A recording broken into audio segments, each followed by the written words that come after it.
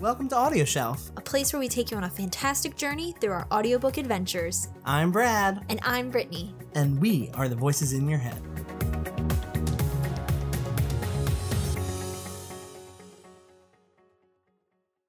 Hello. Hi. I'm Brittany. And I'm Brad. And we are Audio Shelf. Before we start, make sure to click that red button down below to subscribe to our channel. Why are we giving mean face right now? I'm smiling because you're funny. We have another hot button book topic to discuss today. I am really surprised that you did not tongue twist that. I tongue twisted myself too. That was amazing. That was a tongue twister. Thank you. I practiced. Holy crap.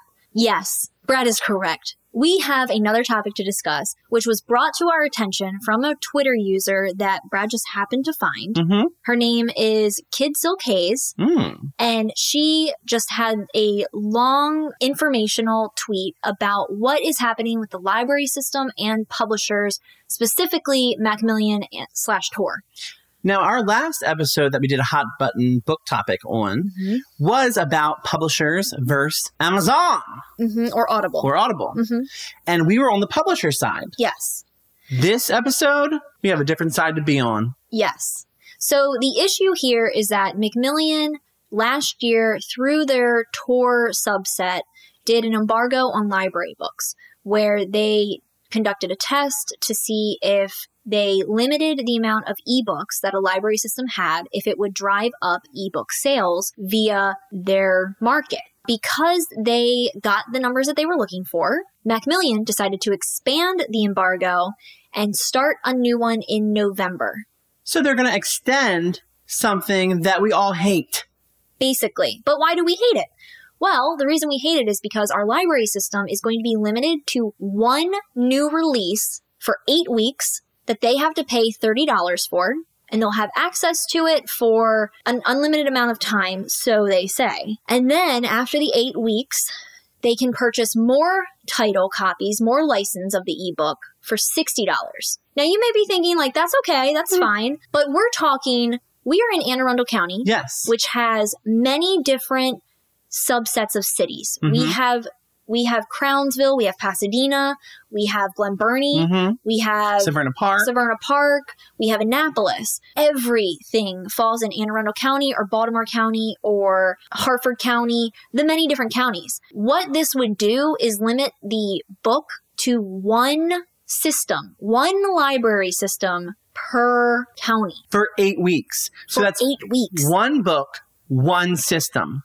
Do you know how many people go to the Severna Park Library? No, of course you don't, because you're probably not watching from the Severna Park area. It's a lot of people. It's a lot of people. It's a large library with a large variety of books to choose from. And since they're upgrading the library system currently, there are hundreds of thousands of users just in our county alone. And so you think, okay, well, if Macmillan releases a new hot book that they have been boosting and celebrating and just completely spending all of their time and money in promoting, they release that and they give one copy to a library system.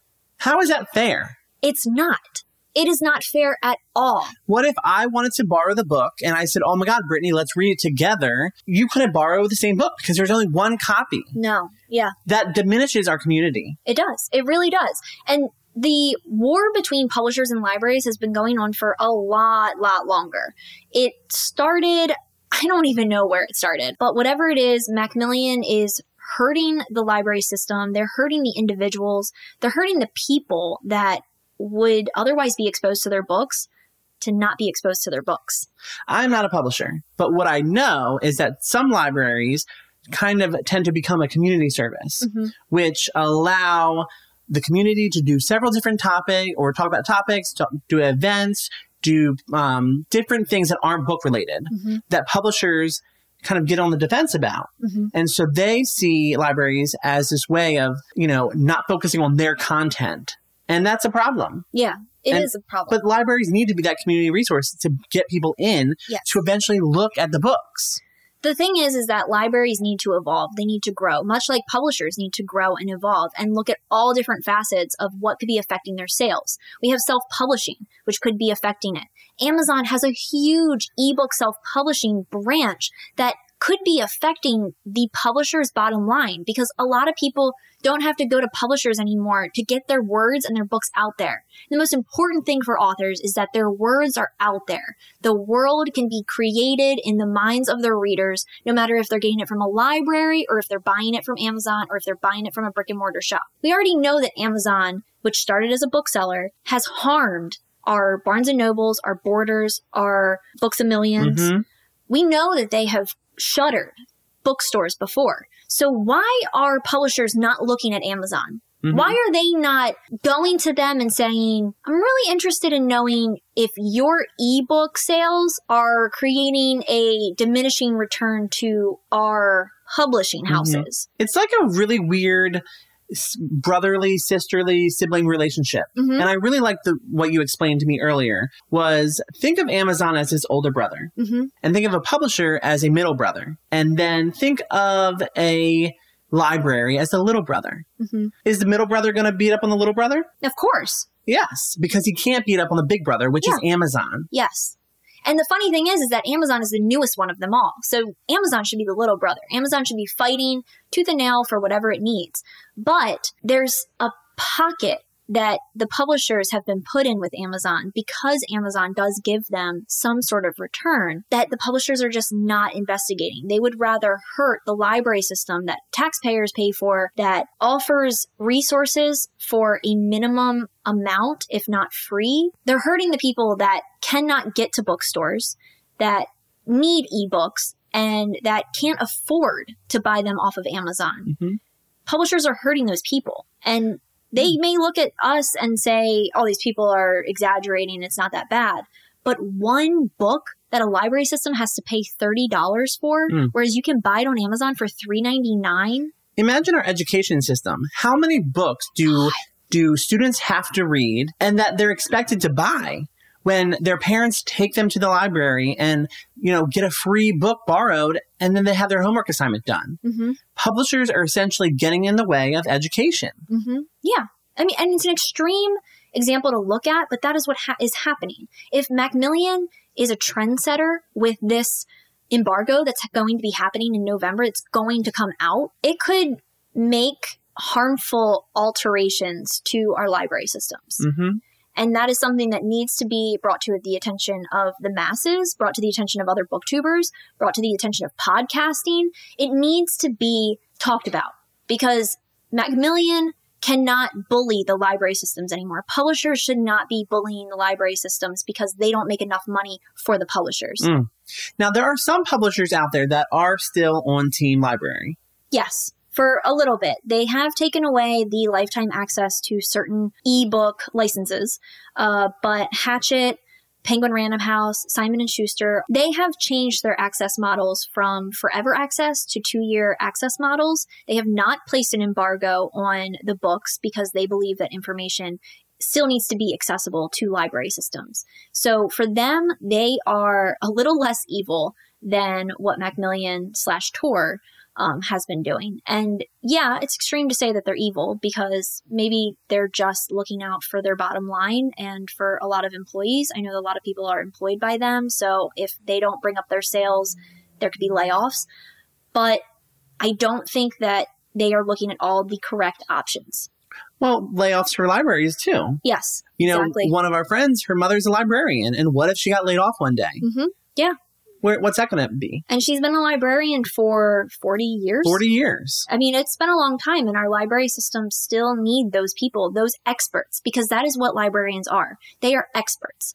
Your children's teachers cannot fund or create an effective library classroom. You need those libraries to still be instilled in schools and in your communities, because if they are not, kids will never learn how to treat a book. What next? They're going to take down all the free little libraries around the counties? I hope not. I mean, those are amazing. All the little Girl Scouts and Boy Scouts. Or publishers are going to stand there and make you pay for those little libraries. Yeah. Take a cut from the cookies. Yeah. So what do we know about libraries, though?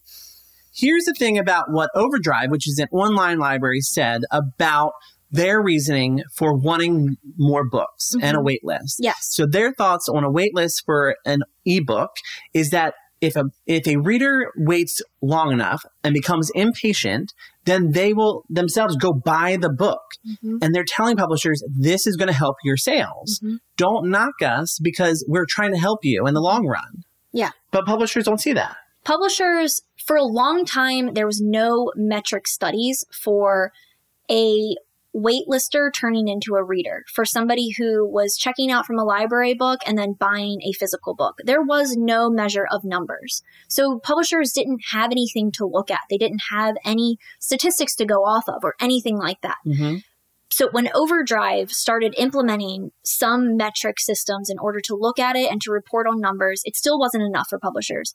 And it's fine. Some people just want the whole pie. They don't want just a slice. They want everything. But with those numbers there, Overdrive proved that with waitlists comes the need to buy. And some people want to try a book before they buy it. Yeah. Why do I want to spend $25 on a book or, $4.99 for an ebook? Because right now all we're talking about is ebook licenses. Yes. But what does this mean for the future? And if I'm scrolling through my Overdrive app, or if I'm going to the library and saying, oh, I can't check out all these books at once because I have a deadline to get them back, I'm going to go buy that book. Yes. Not only will waitlist make me go buy the book, but the fact that they're present and in my face, it makes me want to go buy the book. Yeah. So libraries, they need to get a break. Yeah. They deserve it. And one of the solutions that I thought of a solution and Brad thought of a solution for this. Yes. The solution that I have is that because self-publishing has been on the rise, it has risen over almost 28% between 2016 and 2017, and it continues to upward tick, mainly because Amazon makes it so accessible. Again, Amazon. That big brother. A big brother. Giving nuggies. Yeah, those hurt. Yeah. Amazon implementing self-publishing allows people to publish their work easier. My solution is that publishers open up a self-publishing branch that's a little easier for authors to get into. It's a little easier for them to access. They don't have all the promotional stuff that a represented author would have, but they have the ability and access to sell their books directly through a Macmillan site or a Tor site, and they can get that profit. Macmillan can get the profit. There's no middleman. There's no Amazon middleman. There's no Barnes & Noble middleman either. So it would suck for brick and mortar stores, but it would help maybe take a little bit of the shine off of how publishers are trying to make libraries out to be awful. So my solution would be a self-publishing branch of these big publishing companies. That would be amazing. It would be. Ugh. And there could be implementations, like I said, they wouldn't get all the promotions, they wouldn't get all the oversight and stuff like that from the publisher. I also heard from an author that sells on Amazon that the books that he or she writes cannot be placed on Barnes & Noble shelves, only sold through Amazon. That hurts the author completely. And it hurts the bookstores as well because they can't get those sales either. So Amazon is just completely shutting out people and they're not being reprimanded for it. And if you think about it, it's making people that can't afford Amazon Prime memberships that can get the ebook for $3.99, it makes them have to pay a $7.99 price because they don't have the Prime membership. So it really isolates the lower class from getting books and going to the library once again to get a free copy. So my solution isn't really an original one. A lot of authors I've seen on Twitter really promote this idea of please go recommend my book to your library, because the more it's recommended, the more hype I get and the more that the library wants to buy my book. So for readers, I want all of you to recommend the books that are not at your library. If you can't find them on Overdrive or if they're not on the shelves at the library, recommend them. Libraries will take that recommendation and send it off and try to get the book for you. Yeah. And another thing that I wanted to touch on was author events. Authors, go have events at libraries. Yes. What's stopping you? It doesn't have to be just at bookstores or convention centers. Go to local libraries and really support them. Yes. For instance, I know Bridget Kemmerer goes to the Severna Park Library often on her tours. And Brittany and I have actually hosted a book chat with her at one of the libraries, and it was amazing. Yeah. There were so many people that normally would have never met this New York Times bestselling author that got a free ride into the library to see this author event happen. Yeah. That's bringing kind of content to people that can't get it. So I think people need to recommend books more. Authors need to go. And what about publishers? What about holding events for themselves in libraries? Let's call it the Macmillan Day, where that day we give out all the books and we have people from the community come in to look at the books. That could be a solution. You can even sell it. Yeah, you can sell it there. Because authors sell their books usually at these author talks at the libraries or at smaller bookstores. They usually are there to support the bookstore, give the bookstore money, give the library money, give the author money, give the publisher money at the end of the day. And so the big problem here is that I think publishers, Macmillan/Tor in specific, need to recognize the significance that libraries have on our communities.